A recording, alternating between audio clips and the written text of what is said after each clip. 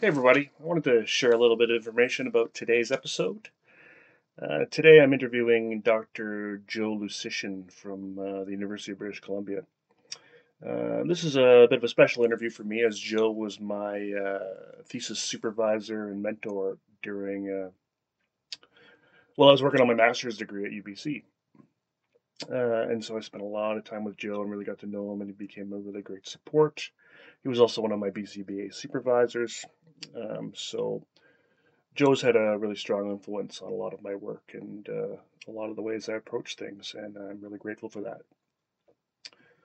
that. Today's episode, like many, is a bit of a longer one, and I know many of you have given me some feedback in that regard.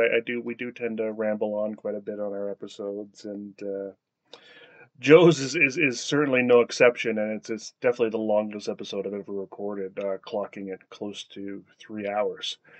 Now, I don't want to force you folks to have to listen to 3 hours straight of a podcast and potentially, get tired out or whatnot. So I'm going to try and split today's episode into two parts. So for the first part, we'll go for about an hour and a half. It'll have 3 secret words. And then we'll release the next part, hopefully next week, with 3 more secret words. Thanks again for listening, and I really hope you enjoy today's episode and our discussion. Cheers.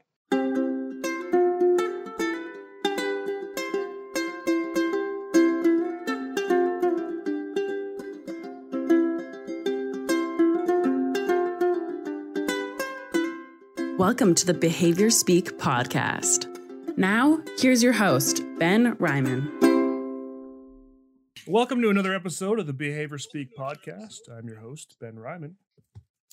Today, I am very honored and privileged to have Dr. Joseph Lucyshyn on the show with us. Joe was my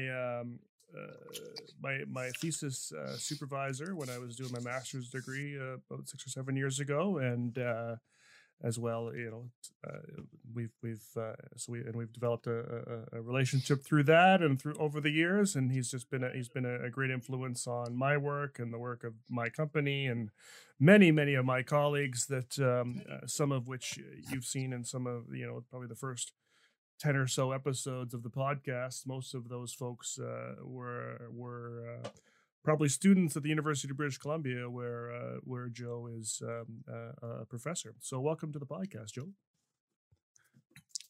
Thank you for your very gracious introduction. You are welcome. So what I always like to start with folks is hearing a bit of an origin story, and I know you and I kind of about sort of kind of how you got in the field and kind of got to where you are now. And when you and I were talking sort of before we hit record, you mentioned you actually kind of have two origin stories, so I'd love to hear them both. Thank you. I'm happy to share them with you. I'm originally from Chicago, Illinois, and I think my first origin story begins in Chicago. My next origin story begins when I went to university in Champaign-Urbana, Illinois, back in the 1970s. So I lived in a neighborhood, and the first origin story has to do with my work in the area of behavior disorders. I'm the coordinator of the behavior disorders concentration in the Faculty of Education at the University of British Columbia. And I'm also a member of the Autism Developmental Disabilities concentration in our faculty. And most of my research work is with families of children with developmental disabilities, including autism. So I have these two sort of parallel origin stories. The first one has to do with growing up in this neighborhood on the northwest side of Chicago, where there were a number of young people who engaged in different forms of violence. I don't know if you have heard of the play called Grease. Mm-hmm. It became a movie. John Travolta was one of the stars of that movie. But that play was actually written by a person in my neighborhood. Oh, wow. And it then became a play, and then it became a movie. And he was a greaser, and I was a duper. This is when I'm a teenager. And the greasers wore black clothing and pointy black shoes, and sometimes they had a chain for their belt, actually a metal chain as their belt. And they really, and my father owned a grocery store, a mom and pop store, and they liked to harass my father and my older brother, and shoot BB guns through our windows on the weekend and things of that nature. And they would engage in acts of aggression toward us, which we had to deal with. And they did it toward my older brother, who was a big guy, and toward me, and I was a skinny guy. And because I was skinny and didn't have sort of this force of presence, I had to figure out how to de-escalate their aggressiveness toward me when they directed it at me. I was 14, 15 years old, maybe 16. So I can tell you two stories related to that. I'm walking down the sidewalk, and three of these young greasers are coming up the sidewalk toward me, and they're forming a wall now. The sidewalk is only so many feet wide, and I can see they're forming a wall. They're going to try and force me onto the grass as a show of power. But they also escalated because as I approached, the man in the middle, the young boy in the middle, pulled out a switchblade. The one that you press a button, the knife switches out, maybe 6 inches long. And he started patting in his hand in front of me. So now he's being intimidating, right? And now I'm right in front of him. And so what do? Mm-hmm. So this is what I did. I said, "Hey, man, that switchblade is so beautiful.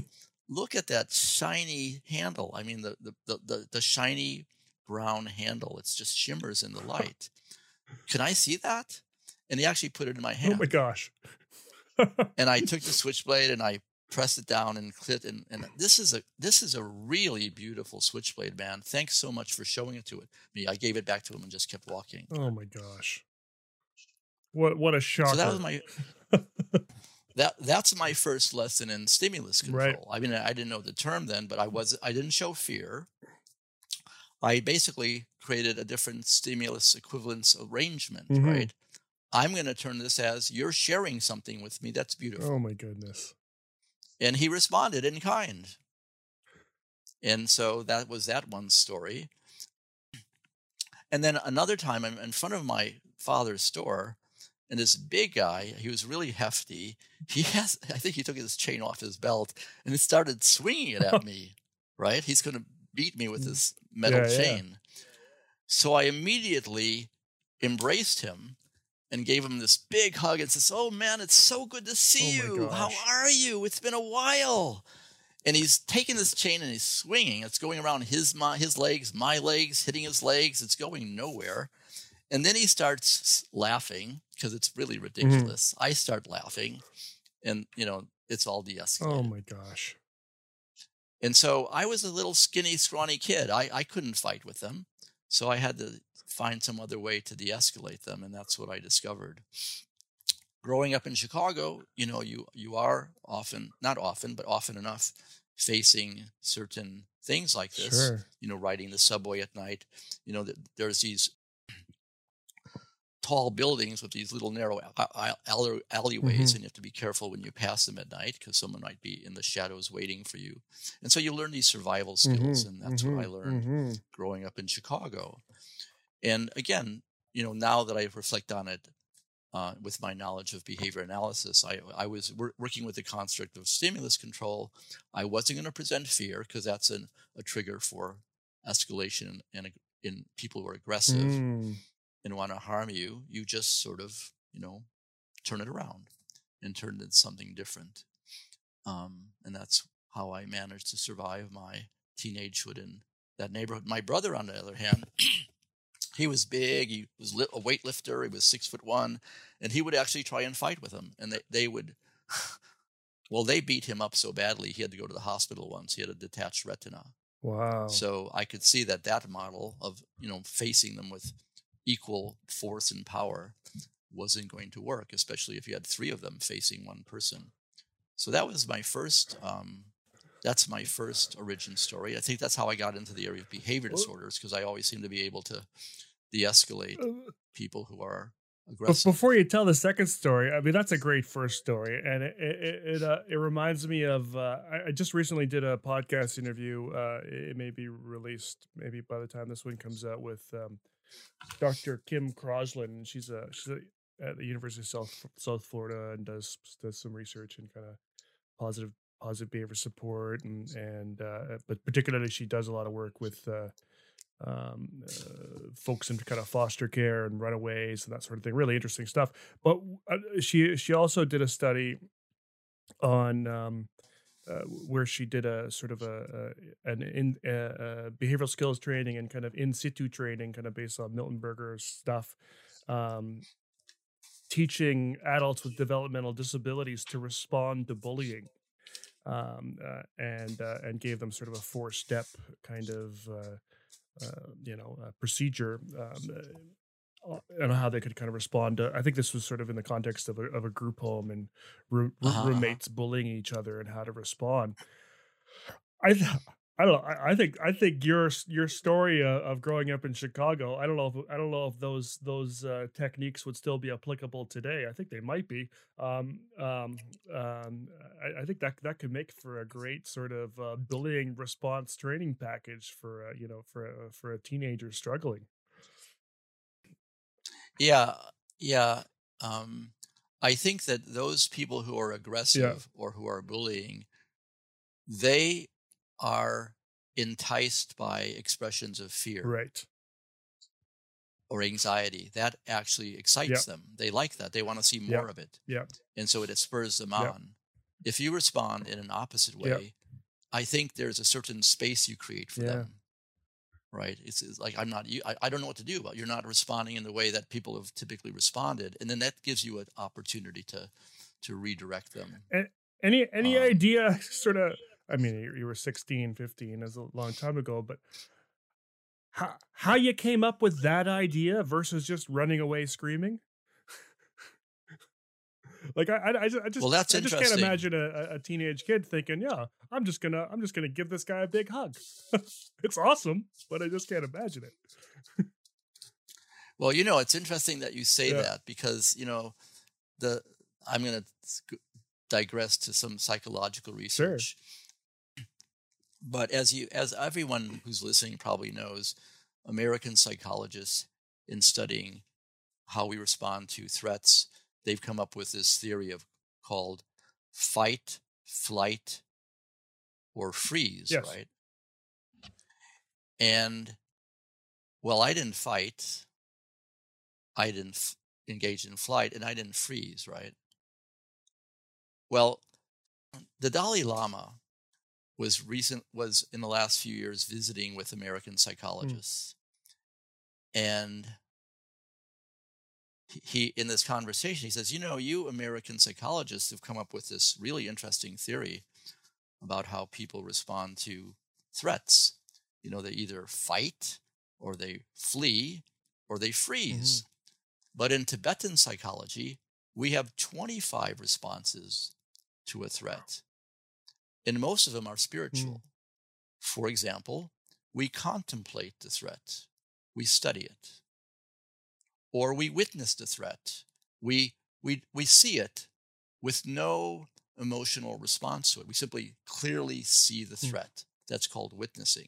And then he gave some other examples. So I don't know, but maybe my response fit one of those categories. But there are other ways of responding to threats than what American psychologists have discovered. And other cultures, I think, have a much more nuanced understanding of that than American culture. Interesting. Keep in mind that, we as Americans doing positivist science, which is also called reductionist science, we have to be able to see what we're measuring, right? But there might be more subtle phenomena operating that is more difficult to measure.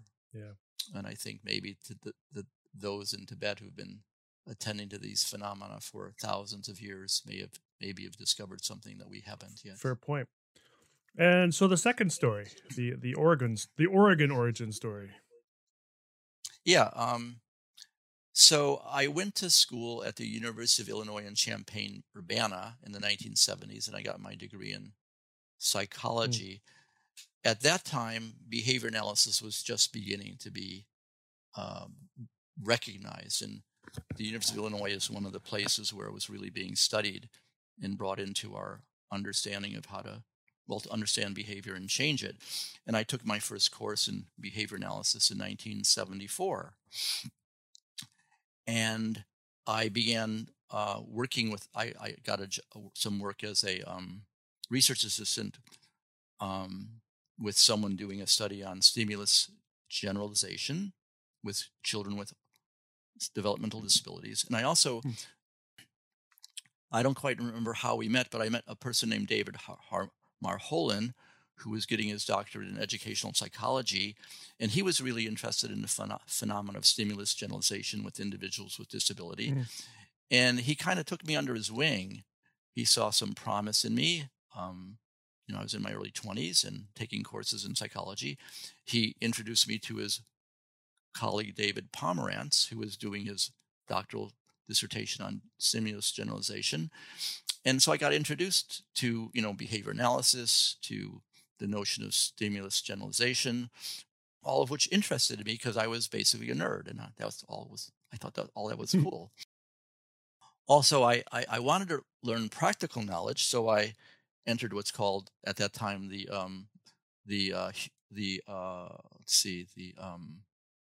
Mental Health Workers 1 program, Mm. where I was getting trained to be a mental health worker. And I did two practicum and one internship, all informed by behavior analysis. For example, I was in a school in a building that Sidney Bijou was the director Mm. of.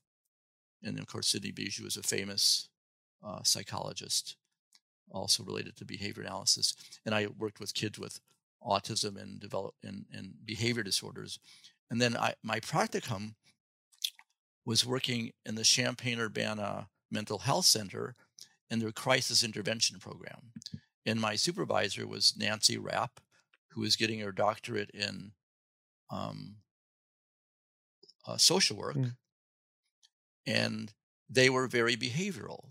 The social work program was teaching behavior analysis to their social workers, among other things. And so I was taught to basically do a behavior analysis and build a support plan. And I was working with two boys living with their mother in a trailer Mm. just on the outskirts of Champaign-Urbana. And I get up early in the morning, ride my bicycle out there, do the assessment, build a plan, help with implementation. I even did a multiple baseline design and gathered data, clinical data, and that was my practicum assignment. So I was introduced to behavior analysis in my early 20s and the 1970s, when it was really beginning to come into our professional consciousness and practice. In Illinois, University of Illinois was one of the, the forefront universities studying this and bringing it into our work, helping individuals with challenging behaviors, whether they have a disability or a behavior disorder. And so through that experience, I was, basically initially trained at that time in this area. And then David Marholin got a job at Boston University working with Murray Sidman, who was, of course, a seminal figure in the field of behavior analysis. And then there was a job opening at the Spalding Youth Center in New Hampshire, just 90 miles north of Boston, where David Marholin worked as a professor. And he encouraged me to take a job there. And I did. I went there and I interviewed for the job, and they offered me a position either with children with behavior disorders in their behavior disorder sort of cottages, or children with autism in their autism cottage, because it was a residential treatment center, the Spalding Youth Center. And the reason why David Marholin encouraged me to apply to this work is they were behavioral. But not only behavioral, they were very interested in other interesting areas of human behavior and change.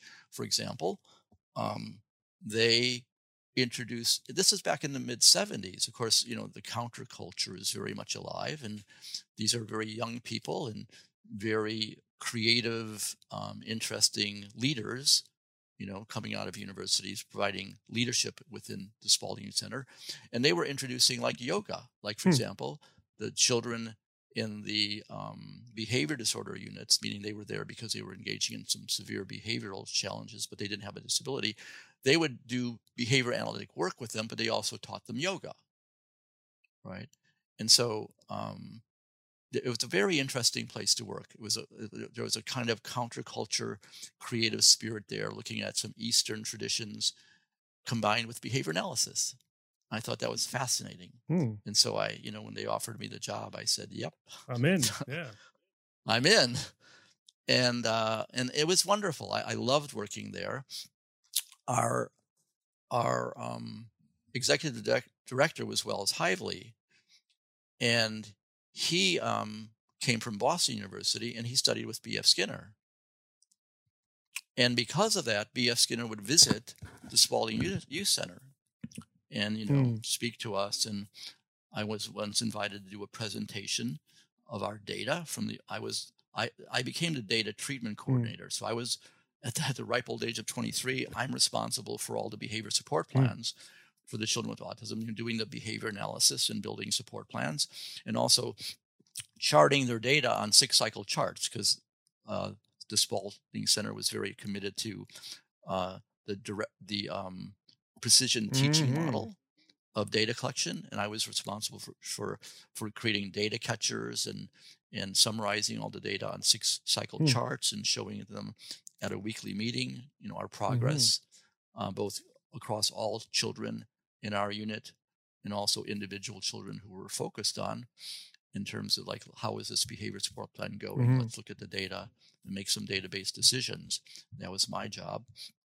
So Dr. Skinner was invited to learn about what we were doing in this unit for children with autism. There was about maybe 8 or 9 children, ages 3 to 8 years old, with us. And I did. I organized my slides. I did a presentation using, the old projectors with the acetate,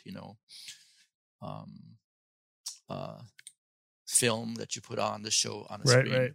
There was no PowerPoint back then. And he was wonderful. He was really encouraging. He looked at data patterns, asked some questions. He had some really useful insights about the data. And he was really very nice and very supportive.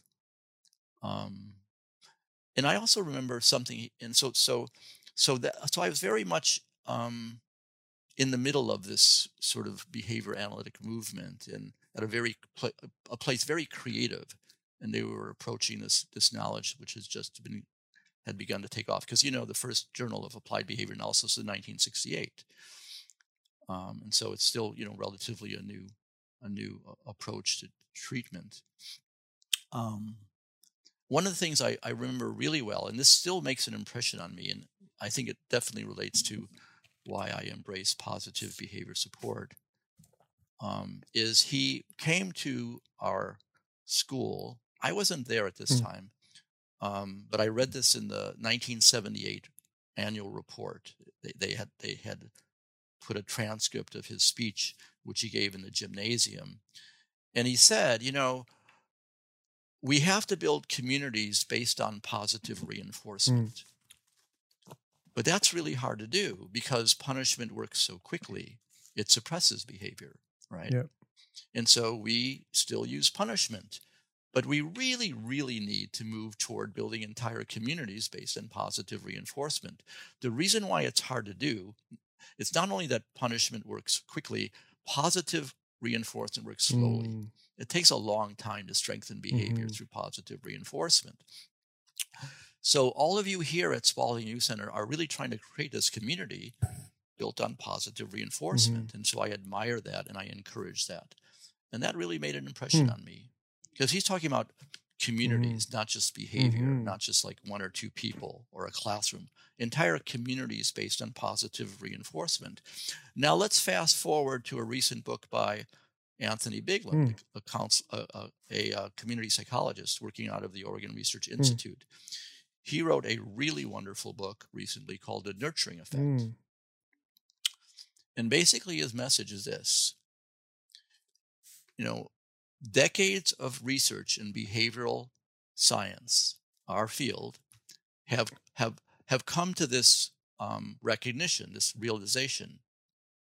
We have to build nurturing environments everywhere, with children, in families, in schools, in work settings, in work groups.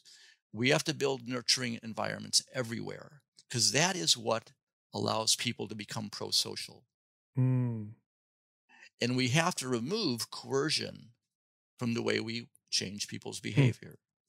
We have to stop using negative reinforcement and punishment to change people's behavior, because that causes all kinds of difficulties along the way. And that's what behavioral science has taught us over the last 50 or 60 years. I do encourage those listening to get his book. It's called The Nurturing Effect. And his argument is we really have to embed positive reinforcement richly and deeply in all of the contexts we're in. Now, isn't that interesting? That makes a lot of sense, yeah. B.F. Skinner said that in 1978, and someone who's been studying how do you create whole, healthy communities for decades, that's Anthony Bigland, he's a community psychologist, makes the same conclusion.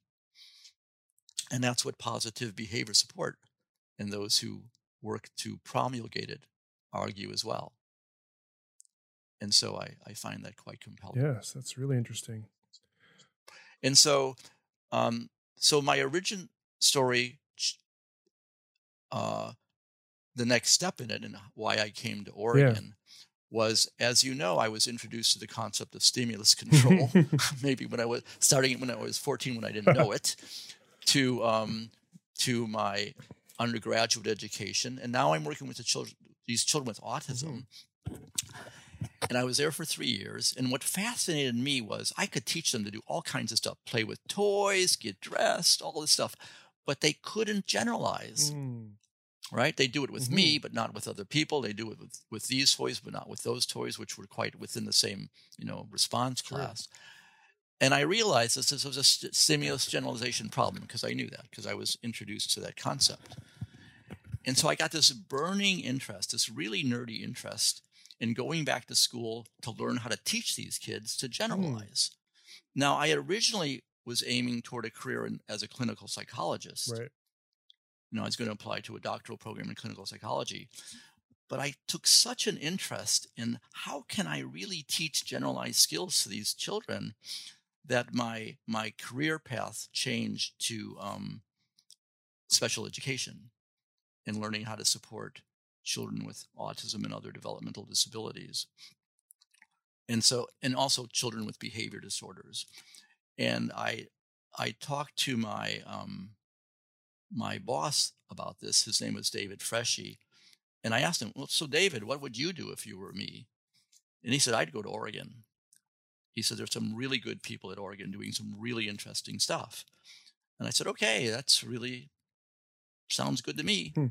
Of course, I applied to more than one school. I applied to a master's program in special education at the University of Illinois, which I was from, the University of Washington, which I know also had some really good people, and the University of Oregon.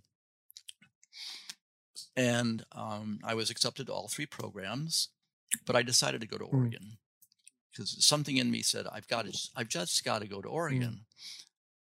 This little voice was saying, yeah, that's the right place for you. And so I arrive so now I'm in Oregon. It's 1979, fall.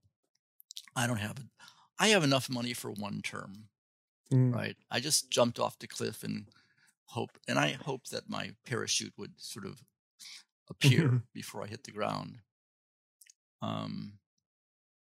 And within 2 weeks of being there, Dr. Horner and another person named Dr. Bellamy, who were leaders of the special education master's program in severe disabilities, which is what I entered, a master's program in Masters of Science in Severe Disabilities. And Rob Horner was one of the leaders of it, and a person named Thomas Bellamy was one of the leaders of it. they said, we have these monies from the federal government. They will give you a free tuition and also a stipend to live on, I think $700 a month. At that time, that's a lot of money. And I said, okay, I'll apply. I filled out the form, turned it in, and a week later they said, we've given you one of these scholarships. Wow. So I was good. I was able to complete that program without having to flip burgers somewhere. The parachute opened. The parachute opened, and I came in for a soft landing.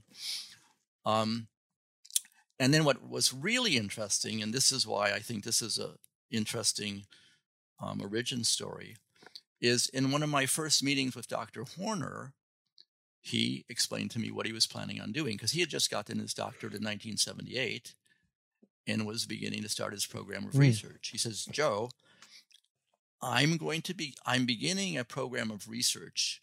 I wish to develop a technology of generalization promotion. And so I said, oh, now I know why I'm here.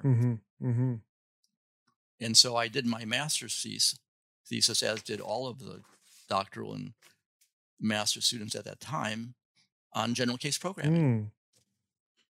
And across 10 years, Dr. Horner and his graduate students published at least 7, 8, 9 studies of general case programming, a technology of generalization promotion with individuals with severe disabilities. I chose a very prosaic skill set, dust mopping. Can I teach generalized dust mopping to teenagers with severe disabilities in a high school setting? And my immediate colleague, Jeff Sprague, he chose vending machine use. And you may or may not know that study was completed. It was gorgeous. It's one of the finest demonstrations of generalization promotion I think ever done. He worked with 6 teenagers, teaching them how to use vending machines all over Eugene, Oregon. And sure enough, if he taught one, they couldn't generalize to the others. When he taught 3 that were really the same, right, they couldn't generalize much either. But when he did the general case analysis, and it's like 3 vending machines that sampled the stimulus and response requirements of all of the vending machines in the instructional universe of what we call, the universe of vending machines in Eugene, Oregon, which he analyzed, they were able to do all of them. They were only trained on 3, but they were able to generalize to all of the ones that were non-trained, which is really cool. And in my study, the 3 students in my study, 2 of them generalized to, I taught them in 3 classrooms that were sampled a range of all classrooms in terms of stimulus and response requirements. And 2 of them generalized beautifully. It was really lovely to see. And 1 didn't. The last person in my multiple baseline design across participants. And it's because they were in baseline too long. They stipulated on their error patterns, and my general case training couldn't break that past history of learning. So from my point of view, I wasn't ambitious in a certain way. I was just excited that I did the study, and Dr. Horner was my advisor, and I learned so much. And we also learned that don't keep a person in baseline too long when you're doing a general case training study, because if they make those errors in all of these non-trained routines too often, you may have a really hard time breaking that learning history. Yeah, of course. And so all the subsequent studies made sure their design didn't do that, and they were subsequently successful. Every other general case study was successful and published. Mine wasn't, but that was fine with me. I learned so much from it. It was tremendously exciting. And as prosaic as dust mopping is, you might say, well, why did you choose dust mopping? I was given a choice. Joe, you could do it on street crossing, or you can do it on a vocational skill.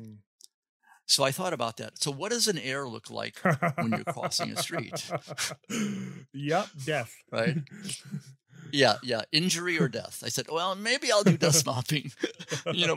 Maybe you'll stub a foot once in a while, but that's about it. Funny. Well, to be fair, I mean, there was a courageous young man from, I was wondering, Yeah, but Rob Horner wanted to do one dust mopping, and my classroom was where the study was done with my Yeah. students. And there was a wonderful young man from Canada, from Victoria. His first name, I believe, was David. And he did it. He did the general case study on street crossing, and it's published. And I just didn't have the courage. He did. And I'm sure they had safeguards. Like if the kid made the error and stepped into the street, someone would be there to block him. Yeah. They had like a Confederate there to stop and keep him safe, but I didn't want to take the chance. So that's my origin story. That's how I got to Oregon. That's how I got focused on individuals with developmental disabilities and autism. And that's why, the whole notion of stimulus control and generalization promotion has been such a big part of my academic way of thinking, and also informs my embrace of this thing called positive behavior support. If you're planning on collecting continuing education credits for this episode, you'll need to know the 3 secret words. Enter those 3 secret words at www.cbiconsultants.com. The first secret word is Zen. Z-E-N.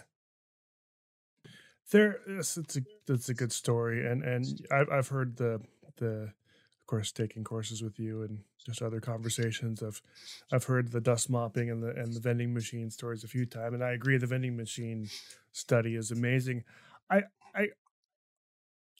mentioned to someone the other day, younger behavior analyst, we're talking about, I think it was on social media, and we're talking about general case programming. I said that's the piece I think that's missing from whatever their question was, and they didn't have a clue what I was talking about.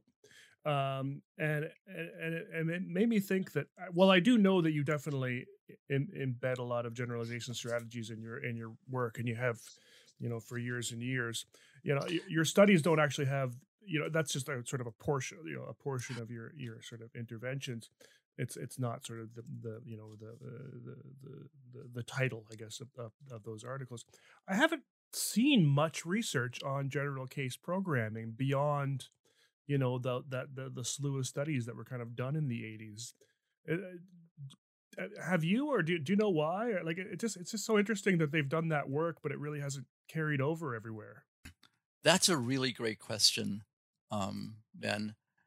I actually have been, because I'm the nerd that I am, I've been paying attention to this literature. And actually, there has been a strand. It's probably a fairly modest strand, but it's a steady strand of research in general case programming. It's what we call systematic replication, where they do it with other populations and other settings. Yeah. So I don't know the names of all of the authors of these studies, but I can point listeners in some good directions.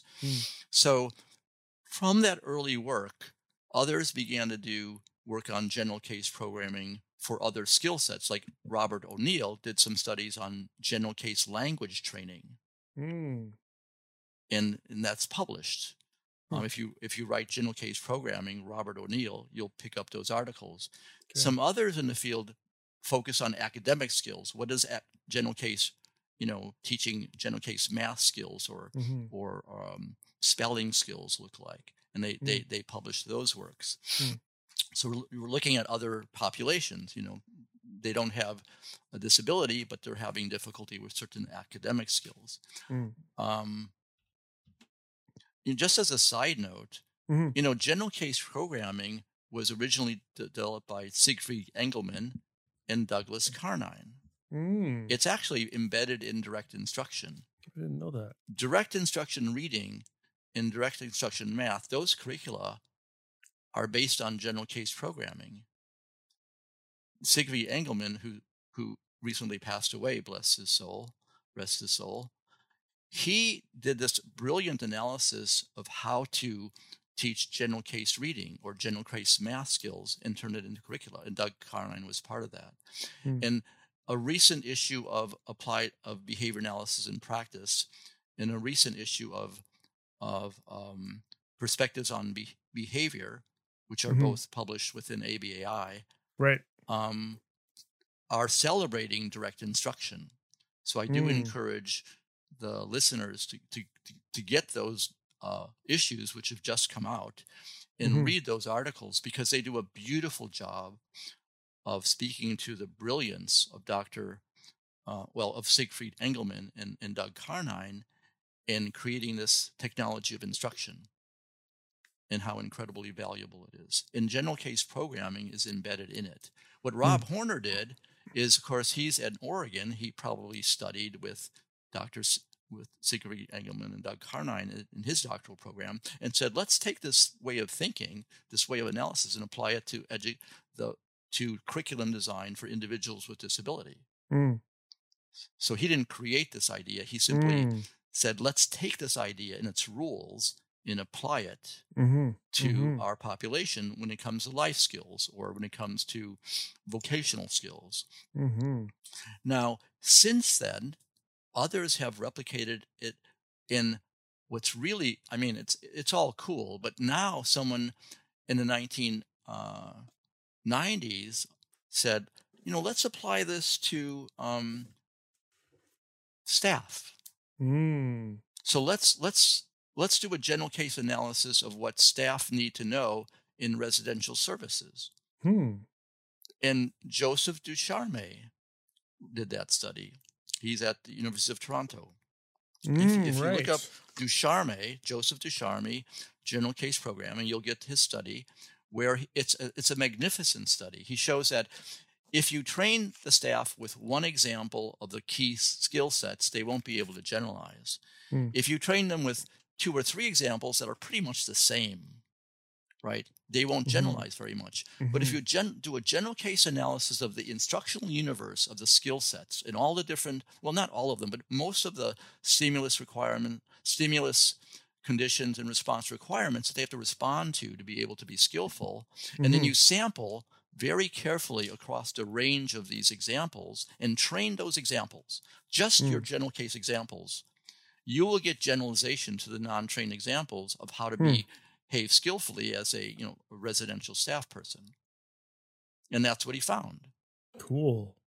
And it's a really magnificent study. It was brilliantly done. He's using a multiple baseline design across staff. And what's the first study he did, baseline, they can't use these skills. And then single instance training, can't do it still. Multiple exemplar training, like 3 examples of the skill, but they're all, there's no difference between them. Like they're all sort of analogous. A little bit progress, but not much. And then general case programming, voila, they all met criteria, one at a time across the multiple baseline design. And then someone said, well, there's all this, multiple treatment interaction effect. So, really, they had all this, they had single instance training and multiple exemplar training. So that's why they generalized. So he anticipated that. So then he had 3 other participants, maybe 4, where he went right from baseline to general case programming immediately. And sure enough, the moment he did general case programming for each of these staff, they all popped to criteria. Wow. At the point of intervention, which proves beyond a shadow of a doubt within this design and its rules of evidence that general case programming promoted generalization immediately. That's pretty exciting, isn't it? That's really cool. So, and now I'm going to even go further, and this is even more exciting to me because all my research has been with families of children with developmental disabilities, autism, and very severe problem behavior. Yeah. Ward Horner and Sturmey. Peter Sturmey is at Queens College in New York City. He's a really nice guy. He's a very fine behavior analyst. He did a study of general case parent training, the first one ever done. I mean, this is really exciting. And he says, I'm going to teach them discrete trial training with their children with autism. I'm going to say, what's the instructional universe of discrete trial training examples? I'm going to carefully select training examples where I train the parents how to do it.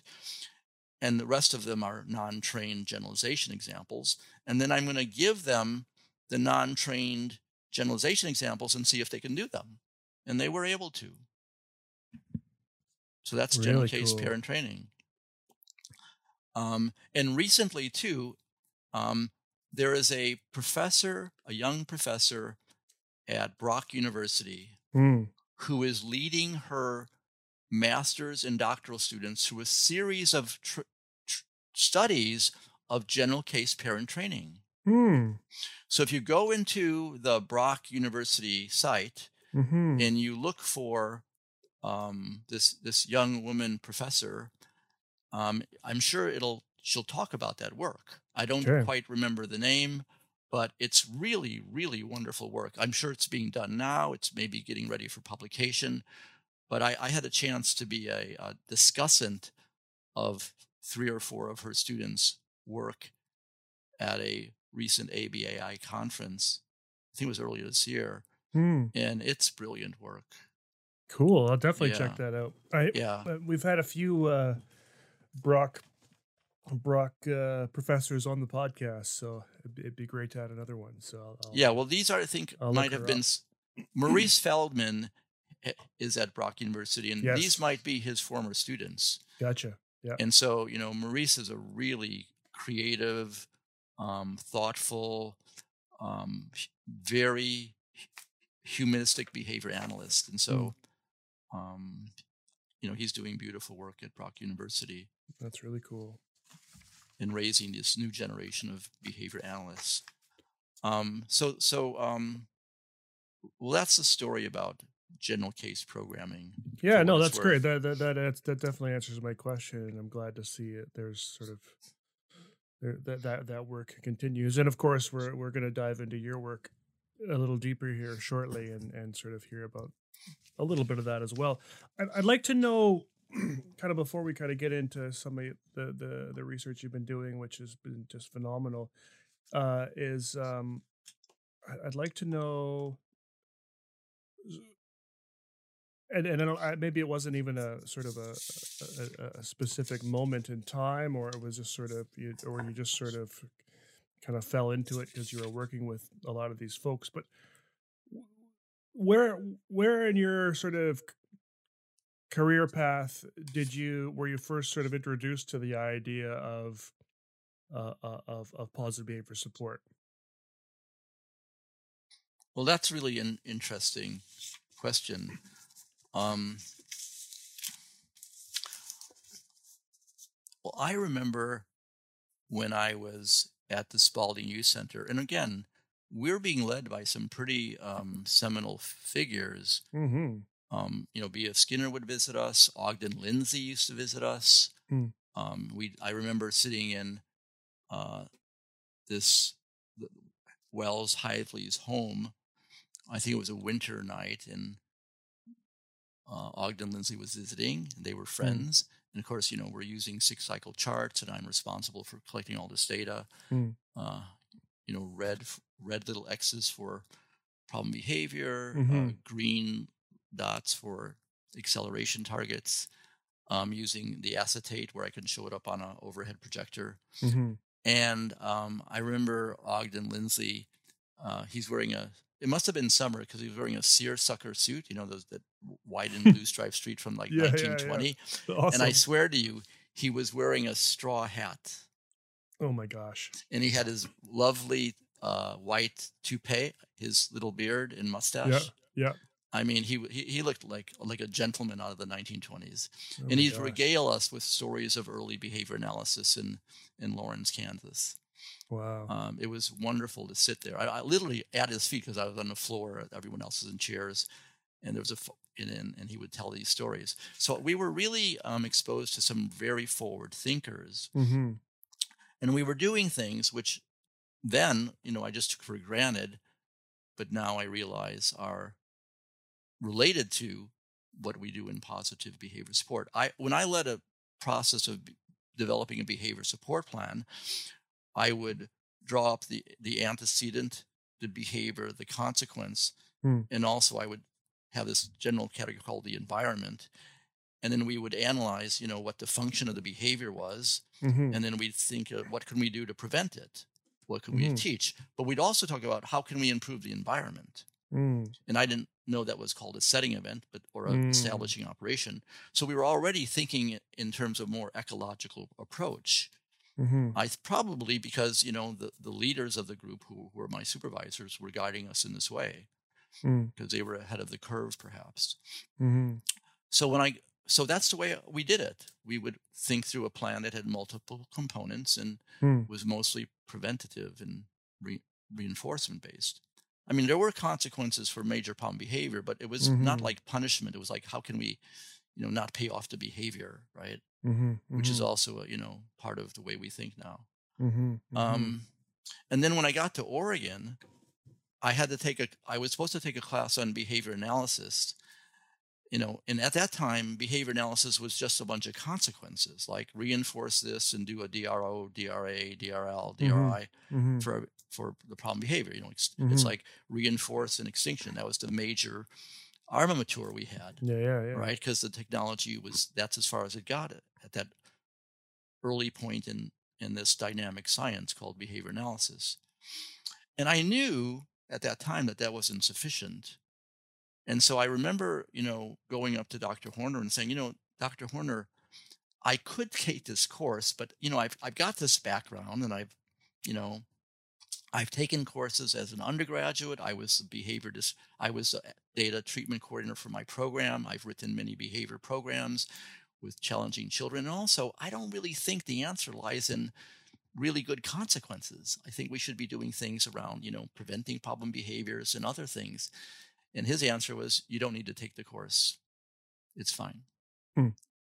So I think that my time at the Spalding Youth Center gave me a bit of a foundation for where things began to develop in the late 80s and 90s around the importance of antecedent control. Does that make sense? Yeah, it does. So, I mean, if I understand your story right, it sort of sounds like, you were sort of in the audience of some of these really great, leaders in the field, forward-thinking folks in the field, and you folks kind of were already kind of doing a lot of what we know as positive behavior support now, but maybe you just didn't call it that, and and I think it was probably very primitive, because we were just using logic. We didn't. Right now, I know of a very detailed conceptual logic for considering setting event strategies, antecedent strategies, teaching strategies, and 4 types of consequence strategies, which would give you a very robust multi-component behavior support plan that would set the stage for success, prevent problem behavior, occasion desired behavior, teach the desired behavior and alternative replacement behavior, reinforce the desired behavior, reinforce the alternative replacement behavior, redirect the minor problem behavior, and not deliver the functional reinforcers of the problem behavior. So that's very systematic. Yes. I think I was operating more logically instead of really informed by a theoretical framework that was developed later. So there, I guess, some intuition involved previously. Sure. Well, I mean, I think the sort of the concepts of PBS aren't that, it's not rocket science in the sense that, you're if we know kind of, if we kind of know the ABCs of behavior, maybe there's some things we can do, to prevent it. Maybe, if we know this individual's, seems to be aggressive when there's lots of loud noise around, then let's figure out a way to make the room quieter. That's exactly right. It doesn't take a logical sort of framework to sort of go, that will probably help. That's a real, that point is really important. And I try and deliver that message to our students all the time. If you really allow yourself to understand the setting events that are occurring, the establishing operations that are increasing the value of different reinforcers, so thus changing the value of different stimuli, and the behaviors that you're going to emit in the presence of those stimuli. If you really know precisely what those setting events are, if you really know precisely what those antecedent triggers are, or from a behavior analytic language world, what the discriminative stimuli are for problem behavior that predicts reinforcement, right? Mm-hmm. The antecedent triggers. If you know what you need, what the child should be doing or the individual should be doing in that situation, meaning what other individuals would be doing if they were competent. If you know what the alternative replacement behavior which is the functionally equivalent behavior that'll achieves the same function, then really it democratizes the process of plan design, because logic alone, without a tremendous knowledge of behavior analysis, can guide you toward a program. So, for example, just like you said, if you know the trigger is loud noises, try and decrease loud noises. Or I was just doing some training early this morning with some staff who are doing family-centered PBS as their agency method. And we were talking about a child who engages in problem behavior to get their parental attention when the parent's busy, cleaning up after supper. So when we examined the setting events, one of them was this mother works as a police dispatcher, and it's totally unpredictable when she's going to be home. So this little 5-year-old girl with autism who's high functioning never knows when her mother's going to be home. Now, when you know that, right, what was the logic? She never knows. The mother only knows at the beginning of the week what her schedule is, but never before, right? Sometimes it's a swing shift, sometimes it's a night shift, sometimes it's a day shift. It always changes. That's the nature of her work. And that can't change unless she gets a new job. So if you know that is a setting event, because now what that does is it really increases the value of mother's presence when she's home, right? Because the kid never knows when she's going to be home. So she's home now. It's precious. I'm going to make the most of it. She's going to become Velcro mom. I'm Velcro child. I must be with her every moment because I never know when she's going to be home again. What would you do there? And if you ask that question to anyone who's just giving it some good rational thought, they would say, well, maybe make the schedule predictable once the mother knows. Like maybe a little calendar. Here's the days I'm going to be home. Here's the time I'm going to be home. Sure. And also, if you know that the value of mom is really high the moment she's actually home, what's the first thing the mom should do when she comes home? Interact with the kid. Yeah, spend quality time with your child for 10, 15, 20 minutes before you make supper. Yep. Or, right after dinner, give her some quality attention before you clean up, because that might dissipate the value of parental attention because they got a good dose of it. Yep. Now, that isn't the only thing you do, but that would be the setting event considerations based on the logic of those precise understandings of the setting events that are occurring. Likewise, if a parent says, like I worked with a child with one doesn't use this term anymore, but at that time they were labeled with Asperger's syndrome, they were high functioning autism. And whenever the mother said yup or nope, the kid would just lose it. So very simple. Don't say yup or nope. Say something else. Right. And so, if you know precisely what the antecedent is, sometimes mere logic can tell you what to do instead. I mean, certainly it's very valuable to know about the laws of behavior. That's important. And it's important to know the evidence-based practice that have been developed over time in terms of setting event strategies, antecedent control strategies, teaching strategies, and consequence strategies. But at the same time, when you're leading people who don't have this background, you want to emphasize the logic of it, right? Yep. The Aristotelian logic of here's the antecedent, what can we do to replace it, right? Right. And then if you work with parents or teachers or teaching assistants or group home staff in that way, you actually generate with them lots of really evidence-based, logically linked strategies without you having to tell people what to do. Because the moment, you tell people what to do, what to do, you're the boss. Yep. They're complying to your expertise. And that can be fine if everyone is willing to do that. But in my experience, that isn't always the case. People have a strong sense of autonomy and they want to do what they want to do. Yep. Despite your expertise and your knowledge and your training. So if you can invite them through this process of logically thinking it through within this framework, which you guide, right? then people can generate strategies with you that are logically linked to the problem, that are consistent with the laws of behavior. Does that make sense? The second secret word is survivability. Totally does.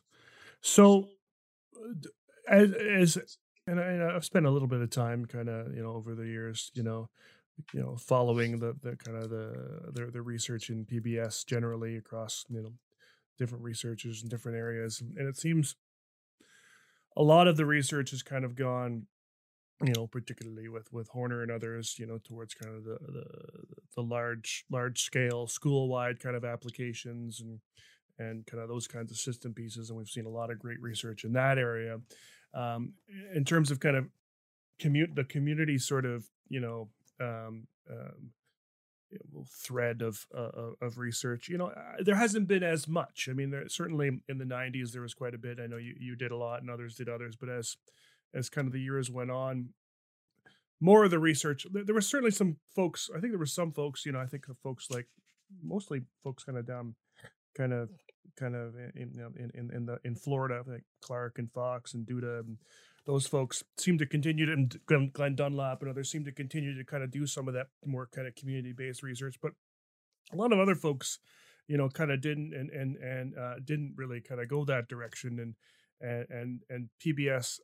I don't know if it lost steam, but it sort of just started to become kind of, when you said PBS, people said schools right away. That's sort of what was kind of triggered in people's minds.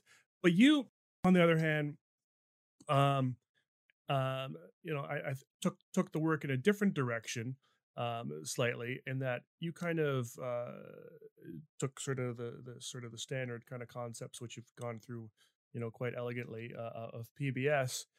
Um, but then one thing I've always liked about kind of, talking to you and learning from you is, and many of my colleagues have also, had you know, the opportunity to work under you, is that you you don't just stick in sort of the lane of PBS and ABA, and you like to draw on knowledge and research from other fields, which has been there's been a really big move lately, particularly among younger behavior analysts, to kind of consider other fields more often.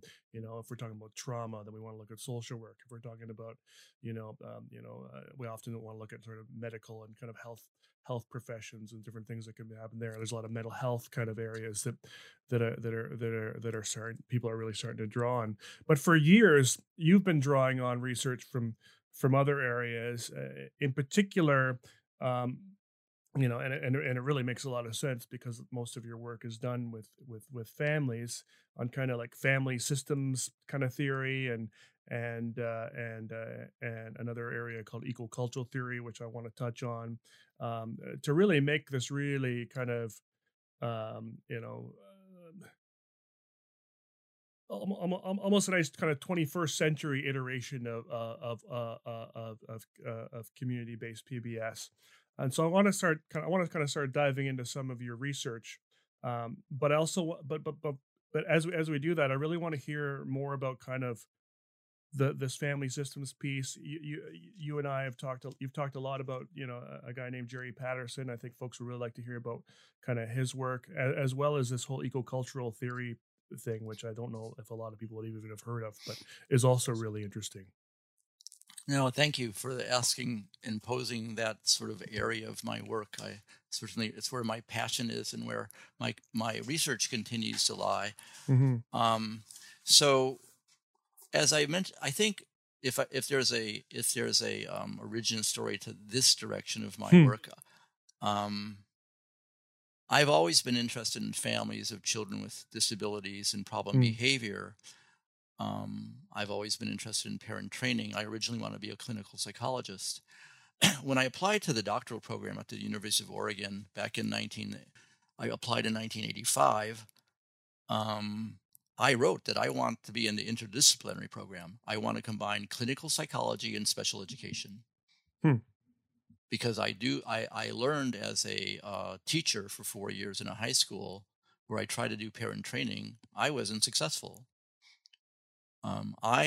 my classroom was fine. We had really good supports. We had students with severe behavior challenges, severe disabilities, because I was trained well. I was a student of Dr. Horner's. I learned how to teach. I took a course with Ziggy Engelman.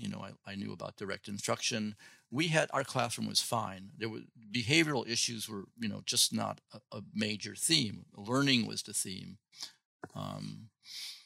But when the children went home, it was different. And there were some pretty serious challenges. And I tried to, I was a bachelor. I didn't have a home to go to with someone waiting for me. So I would try and help these families. I'd go to their home. I'd try and build behavior support plans, but I just wasn't succeeding. And one of the experiences I had that really catalyzed my interest in getting the doctorate that I aimed was there was this young girl with Down syndrome, and her morning routine with her grandmother, who was raising her because her mother had a drug addiction, and so the grandmother had custody. It was an awful morning routine. She wasn't coming to school on time. She was having all kinds of issues with noncompliance in the morning, and I tried to help. And I couldn't do it. I mean, I was getting up at 6 o'clock in the morning, going to their home, trying to do some, coaching around the plan that I developed with the grandmother, and it just wasn't working. And I was aware of the Oregon Social Learning Center, and I contacted them and said, is there a doctoral student who can help? Because this is really a dire situation.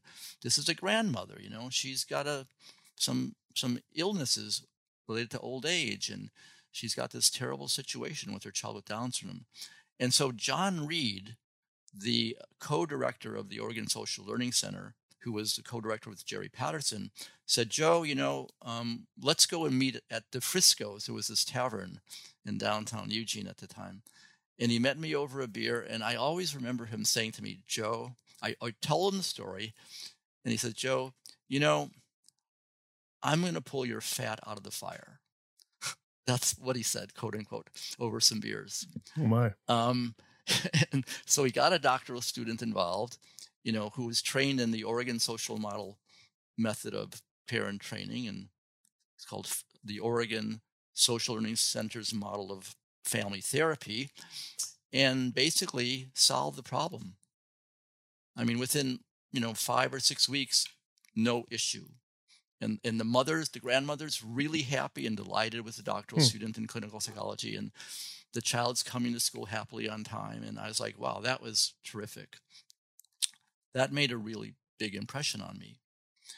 And so I said, and other of my students were my students in the classroom. They were seeing counseling psychologists, but those counseling psychologists weren't able to help them because they didn't have special education knowledge, instructional technology knowledge. They could make them feel better about the problem, manage their emotions more, but they couldn't solve the problem.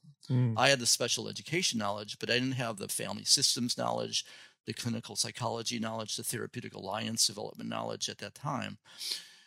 So I said to myself, if we're going to help families of children with developmental disabilities and severe problem behavior, we're going to need to combine these two professions, clinical psychology and special education. So that's what I decided to do when I went back to get my doctorate. So I applied to the interdisciplinary program. I proposed a program where I would study both of these disciplines. I was accepted into the program. And not to make a shorter story, I actually spent 4 years in Japan, but that's another story. But in 1989, I entered the program. But I was actually offered a doctoral position in developmental disability because there were some monies. And the monies were the first grant for positive behavior support, which at that time was called the Research and Training Center on Non-Aversive Behavior Management. Right. That was the first grant from the federal government in the United States to build a technology of non-aversive behavior management for individuals with severe disabilities. And I was accepted into that program. They said, well, not to go into a long story, but that was the better place for me because it was funded and it was much more aligned with my my interests. And the people there were people I knew, Dr. Horner and others who were the people who started that program. So, so now I'm landed there, and I meet with Dr. Horner, and I say, I really want to, this is like the fall of 1989. I really want to learn how to support families of children with developmental disabilities and very severe problem behavior. That's my passion. And I wasn't able to do it successfully as a teacher. And I know that there's much new knowledge I need, and I need it from the field of clinical psychology. I'm a special educator. I can do that. But I need this knowledge from clinical and counseling psychology. So Dr. Horner immediately goes to his bookshelf and pulls out a book, and he says, well, then you need to read this book. And the book was Coercive Family Process by Gerald R. Patterson. I'm holding it right now. And so that was the launching pad for my doctoral program.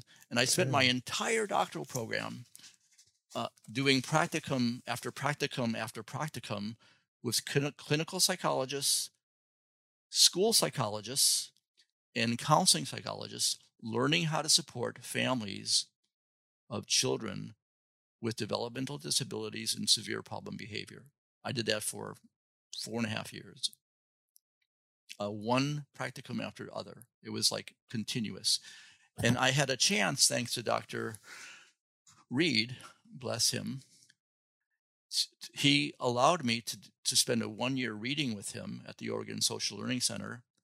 He allowed me to enter the 20-week Oregon Social Learning Center's family therapy program, like training program, which was mostly populated by clinical psychology majors. Okay. I was a special education doctoral student, and he allowed me into that program because they knew I was focused on families of kids with disability, and the other clinical psychologist students were not. And so I was trained in the Oregon Social Learning Center's method of family therapy, which is brilliant. And also, one of my tasks was to write a grant. That was my project with Dr. Reed. And so I said, you've analyzed coercive processes in these children who are typically developing, but are, heading toward a career as having a conduct disorder or oppositional defiant disorder. And if that continues, they're going to become delinquents and maybe get in trouble with the law. That's the sequence that lies before those children. If you don't change their developmental pathway, that's what they were studying and documented empirically. But no one's documented this with our population, right? Mm-hmm. No one has done the research with families of kids with disability, right? And someone needs to do this, because these coercive processes are operating in these families, and there's no empirical evidence of this in our field. So I said, I'm going to write this grant. I'm going to replicate your work only with my population. And he says, well, good, go for it. So he helped me write the grant. It was a assignment, right? But after I graduated, I actually packaged that document into a grant to the National Institutes of Health. And I submitted it to the National Institute of Child Health and Human Development. And fortunately, at that time, the chief of that branch was someone steeped in the field of disabilities. She was one of the leaders of Project Teach. And she saw that grant, and it was funded. It was called an RO3, a small research grant. So my task in that grant was to develop a method of measuring coercive and constructive processes, patterns of interaction that were coercive and patterns of interaction that were constructive in families of children with disability. And we did that. And Dr. Horner helped, and Jeff Sprague helped. I had a wonderful research assistant who was doing this work in the marriage field, doing husband-wife interaction analysis. So she was really good at sequential analysis work. bless him, Jerry Patterson, I was running into some methodological issues during the study, and I said, Dr. Patterson, could I meet with you? We're running into some methodological issues with our measurement system. And he says, well, why don't you, he said, let's meet at this restaurant right across from the Fifth Street Market. This is Italian restaurant. And I remember they cover the tables with paper, and he started drawing all these diagrams of coercion and, different ideas for overcoming my issue. And he said, what I'm going to do is I'm going to lend you our methodologist, Michael Stuhlmiller. And, you're going to call him, and he's going to help you solve this problem. And sure enough, and Michael Stuhlmiller is a wonderful guy, incredibly good with very complex analytical methods, right, of data, sequential analysis, etc. And he helped us solve the problem. It was a methodological issue with measurement. I don't want to go into the grasses of this, the weeds of it. Yep. But also, at that time, I contacted Roger Bakeman, who is one of the fathers of sequential analysis, work, and said, here's what we're doing. We're having some issues. Would you mind looking at our data and helping us as well? So I got help from Mike Stuhlmiller. I got help from Roger Bakeman, and together they solved the problem. And what's really interesting, and I was talking to Mike Stuhlmiller about this. When I went to Roger Bakeman to solve this methodological measurement issue for measuring sequential, we had a coding system, we were coding data, but we were getting really weird results. And Roger Bakeman looked at the weeds of our system. He says, you have a confound in your system. The way it's designed, it's double and triple counting events, and that's causing false positives. So he said, let me look at your data set and create a software program that will solve the problem. Oh my gosh. So he created a software program for us called Cycles, and it solved the problem. We could now purely measure 4-step coercive processes without interference from basically extraneous data that was irrelevant to that pattern of interaction.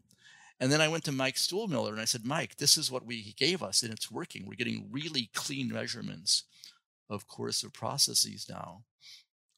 He said, Joe, this is pretty amazing. Usually, if you go to a methodologist, they want to fit your round peg into their square hole. But you went to Dr. Bateman, and he said, you have a round peg. It doesn't fit my square hole, because we were using his sequential analysis technology, and it wasn't working for us. I'm going to create a round hole for you so your peg will fit it. And that's what he did. And he said, Dr. Stuhlmiller said, that's unheard of, right? And the point he was making is that showed a lot of professional humility, right, on the part of Dr. Bakeman. It also showed compassion. So Dr. Bakeman, as brilliant as he is, right, he showed compassion and flexibility and kindness to create something that worked for our system, because it didn't work with his system.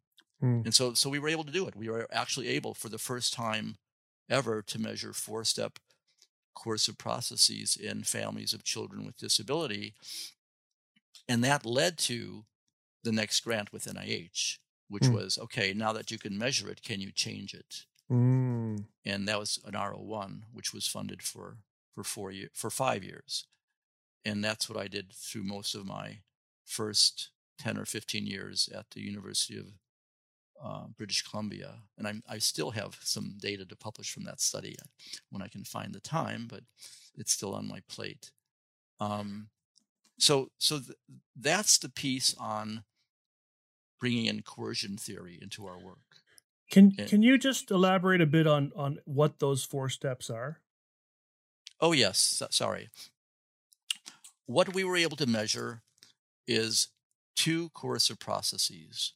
A 4-step, escape-driven coercive process and a 4-step attention coercive process. Mm.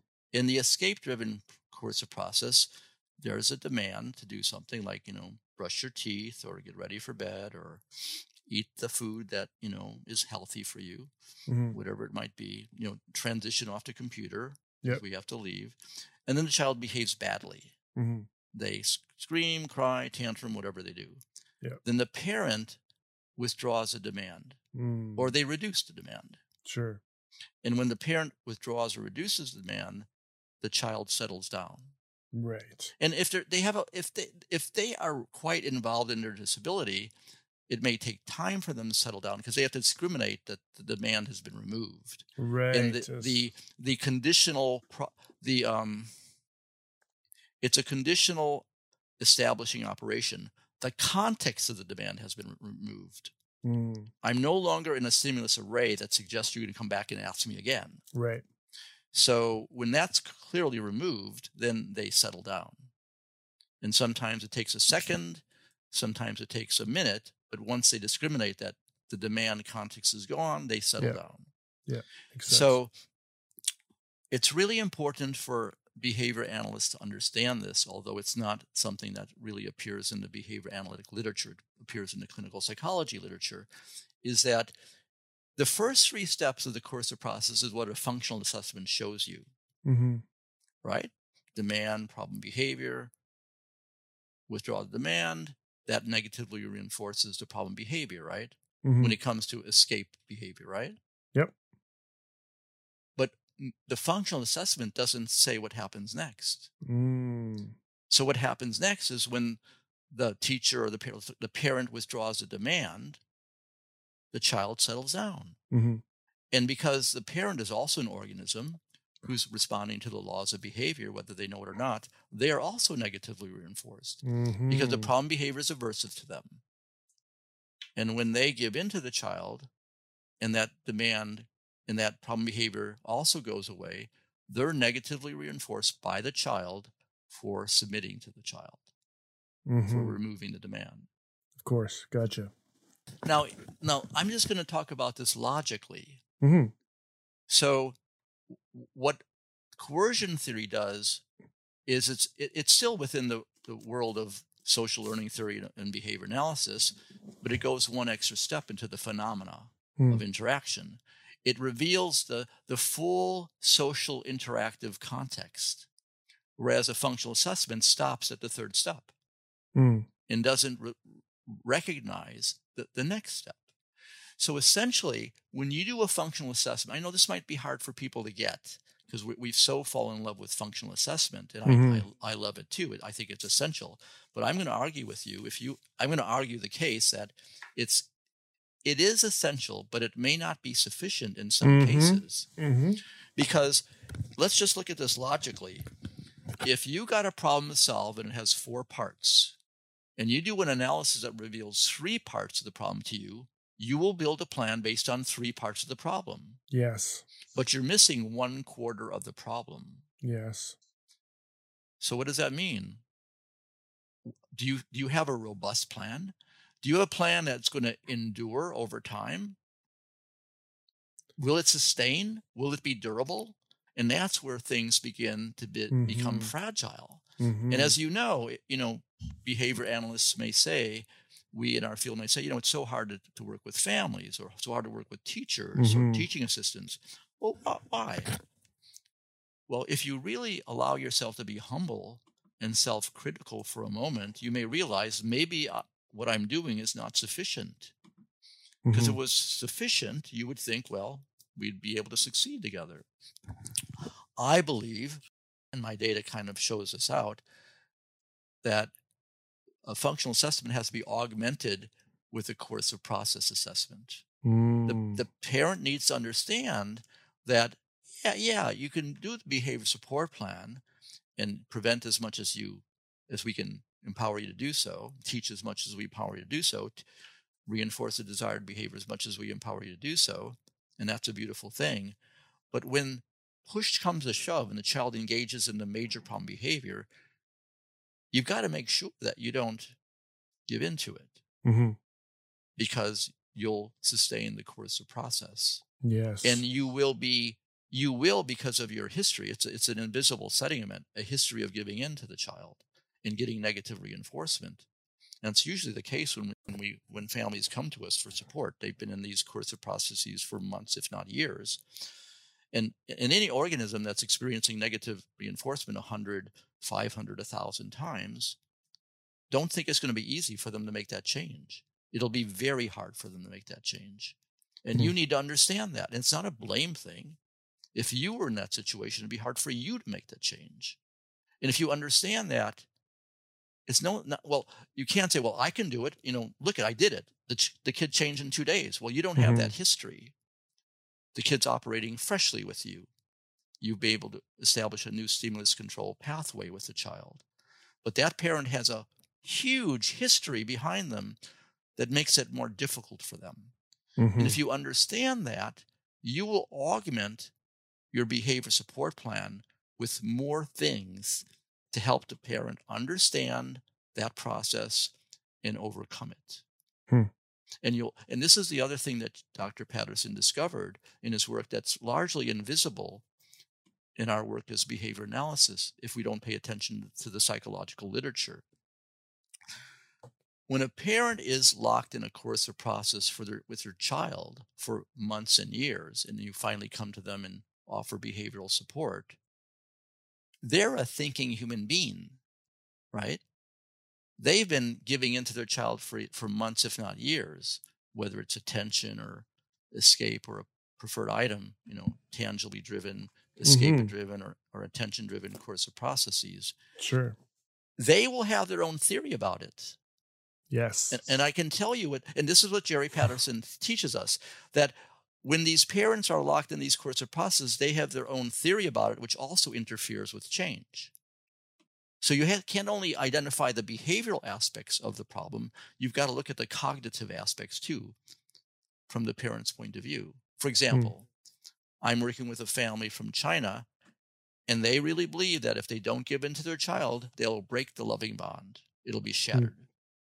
I work with another mother who, is Caucasian and comes from an Eastern European culture. She believes that if she doesn't give in to the child, she will create emotional damage that will be for a lifetime. I have another parent who dresses their child every day like they're a little prince or princess. And their theory is, I have a special relationship with my child. Only I can dress them. Of course, what's happened is the coercive process has worked so well that the child never has to do anything. They just stand there like a prince or a princess, and the parent puts their clothes on and they accept that. But the parent's theory is that I have a special God-given relationship with this child, and only I can do this, and it's special, right? And now you have to work very delicately with those theories, because it's a belief system that's developed over months or years. And that's what Jerry Patterson teaches us, that you've got to do some cognitive behavioral therapeutic work as well, if you really want to break through some of these coercive processes that families are caught up in. So that's what I learned from clinical psychology. Does that make sense? The third secret word is Skinner. That does make sense. I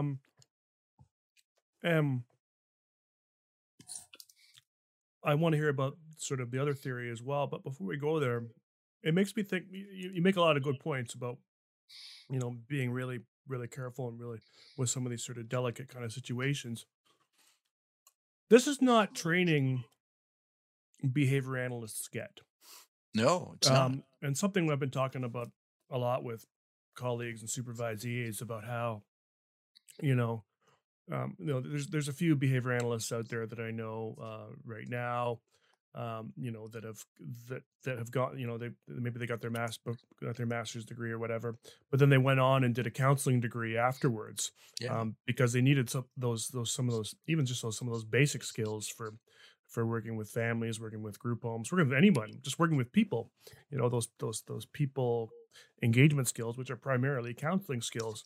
Do you have any thoughts on kind of why? And again, obviously, when you're teaching your courses, you're touching on some of these things, which is awesome, and folks are lucky to kind of be able to make contact with that. But it's just always behooved me that behavior analysis programs don't include a counseling component when, you know, a big part of our job is that. Yeah, I think, yes, that is another great, you've been doing these podcasts for so long, Ben, that you ask brilliant questions. That's a brilliant question, and I really thank you for it. I want to say two things in kind of a layered way. Sure. One is recognizing your point, then bringing it back to why I wanted to study clinical and counseling psychology, so that I can help these families be empowered with the functional things I needed, the necessary and sufficient things I needed to help these families, but also some promising words about the field of behavior analysis as it is today. In the field of clinical and counseling psychology, they do research on what does it take to help people change. And one of the things they discovered is something called a therapeutic alliance. Yes. And there are people like one of my colleagues, Rob Ph.D. here, actually does research on a therapeutic alliance. What are the features of it? And you can use the word collaborative partnership too. They're very related. In PBS, we talk about forming collaborative partnerships with families that have qualities of there's equality, there's trust, there's competence, there's commitment. It has all these features. And it really aligns quite closely with the notion of a therapeutic alliance, which has, it's a therapeutic alliance toward change. There's a shared commitment toward what we're doing here is promoting change. You will change, and I as a therapist will learn to change too as I study you and learn more how to help you. So we'll both change. But your job is to change in such a way that you change the habit patterns you have, or if you're working with your children, how you parent, right? And what the research shows, and they do this large group design stuff and these statistical analyses, 40 to 60% of the variance in therapeutic work is in the relationship. When they parse out what really allowed this particular practice to work, 40 to 60% of the variance was due to the relationship, not the technique, not the procedure only. That came up to 60 to also, 40 to 60% of the variance. You have to do the procedure with fidelity, whatever it is, but the relationship is just as important. Yes. And so if you don't know how to develop trust, if you don't know how to build this therapeutic alliance and know its features, you can know all the behavior analysis in the world. You can be a master of the language, but you're going to have a hard time helping people change their behavior. And, it's also called a working alliance, because you could be working with teacher. You need a working alliance with teachers. You need a working alliance with teaching assistants. You need a working alliance with group home staff. And it begins with trust. Because, I like this quote and I share it with my students. Theodore Roosevelt once said, no one cares what you know until you show them how much you care. So you really have to build trust. You have to show that you care. Now, I've been introduced since we last talked to a concept that George Singer, one of my colleagues and friends, has given me. It's some really interesting research on the physiology of the brain as it relates to therapeutic work. The physiology of a client's brain in the concept of therapeutic work. It's called polyvagal theory. This is really interesting. And basically what they've been able to do is show that when you develop a really trusting relationship where every part of your being, your nonverbal behavior, your verbal behavior, your emotional tone, the way you look, the way you hold your eyes, the way you hold your thoughts, all communicate to the client, I'm here for you.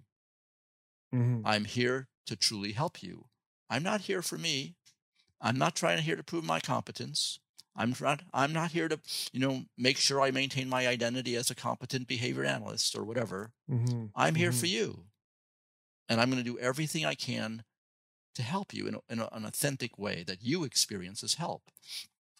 When you communicate that through every every ounce of your being, what happens to that client is really interesting at a physiological level. They've measured this. The activity of the brain moves from the primitive part of the brain, the cerebellum, the lower part, to the upper part of the brain. From the lower part of the brain to the upper part, the frontal lobe. They actually see this movement of that client's focus, attentiveness, brain activity to the frontal lobe, where flexibility is, where new thinking lies, where new developments lie. Isn't that interesting? Mm-hmm.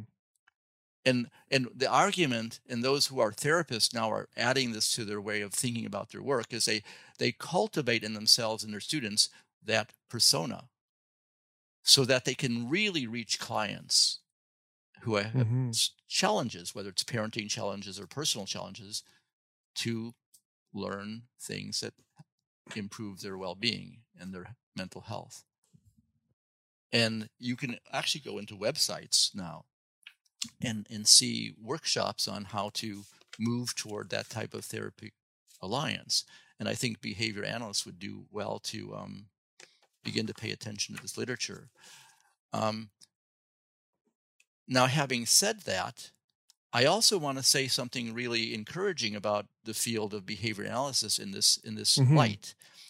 If you subscribe to behavior analysis in practice, the last few years have been incredibly encouraging in terms of what is the contents that are appearing in these journals. It's clear that there's a young generation of behavior analysts who recognize the value of other disciplines and how we don't have to marry ourselves to behavior analysis and ignore other disciplines and then think to myself, well, that's because I'm showing loyalty to my discipline.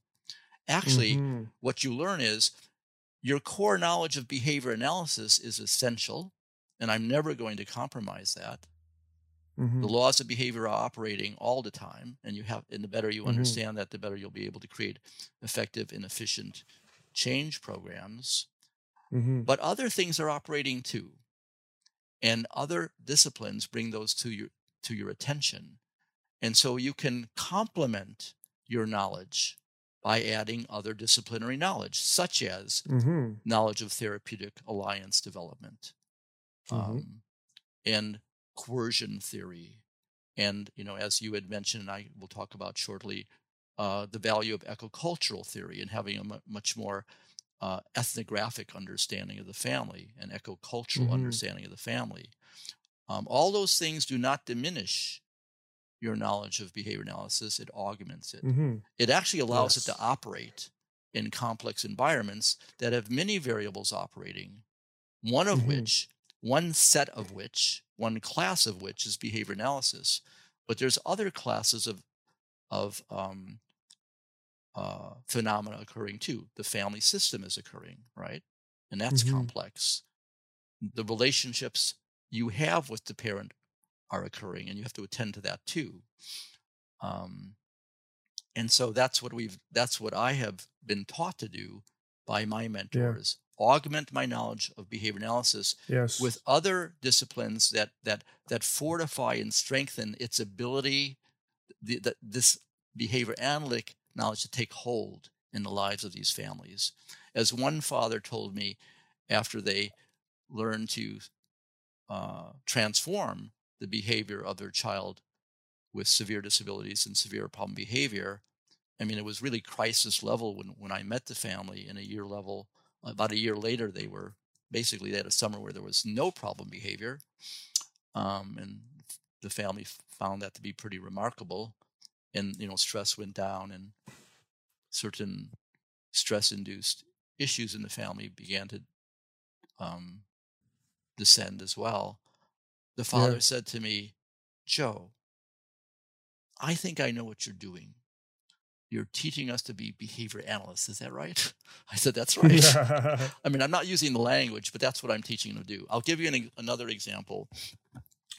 a mother learns to use positive contingency statements, and she's brilliant at it. Do this and this will happen. After this will happen. And she's elegant at it. She'll go any situation. She'll figure out how to motivate the child by seeing the natural reinforcer available, just bring it to their attention. Do this, and then that'll happen. And now that she's able to help the child and motivate the child to behave well throughout the day through these very elegantly arranged contingency statements. And this is how she describes it. Joe, when I make a promise to my child, I keep it. And when I keep it, she trusts me. Now that's the language of poetry. I can turn that into behavior analytic language. When I engage in a discriminative stimulus of a contingency statement, you engage in this target behavior, and then you'll get a functional reinforcer that I know you value.